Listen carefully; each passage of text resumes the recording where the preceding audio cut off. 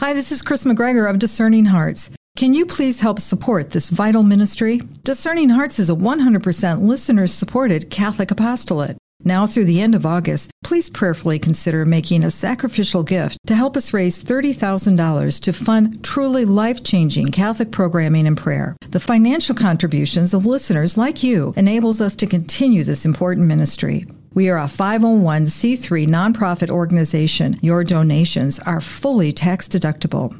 As an independent, non-for-profit lay organization that is not affiliated financially with any diocese, our apostolate is fully listener-supported.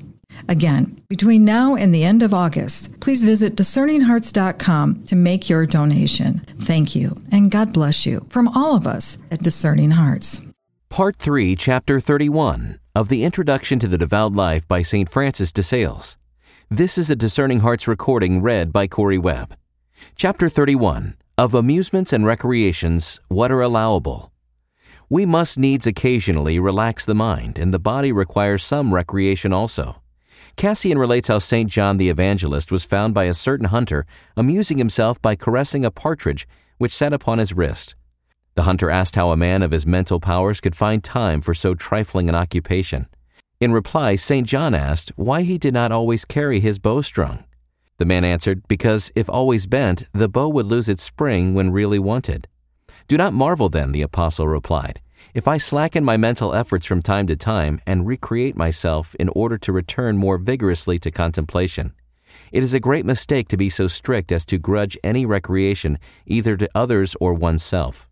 Walking, harmless games, music, instrumental or vocal, field sports, etc., are such entirely lawful recreations that they need no rules beyond those of ordinary discretion, which keep everything within due limits of time, place, and degree.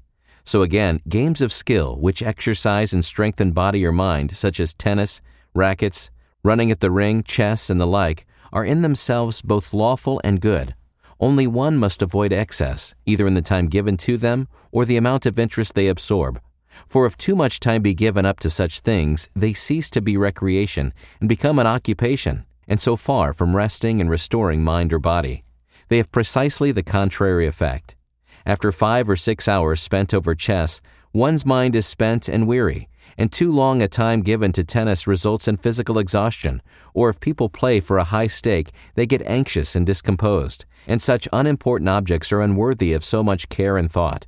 But, above all, beware of setting your heart upon any of these things, for however lawful an amusement may be, it is wrong to give one's heart up to it. Not that I would not have you take pleasure in what you are doing. It were no recreation else, but I would not have you engrossed by it, or become eager or over-fond of any of these things. Discerning Hearts provides content dedicated to those on the spiritual journey. To continue production of these podcasts, prayers, and more, go to discerninghearts.com and click the donate link found there, or inside the free Discerning Hearts app to make your donation. Thanks, and God bless.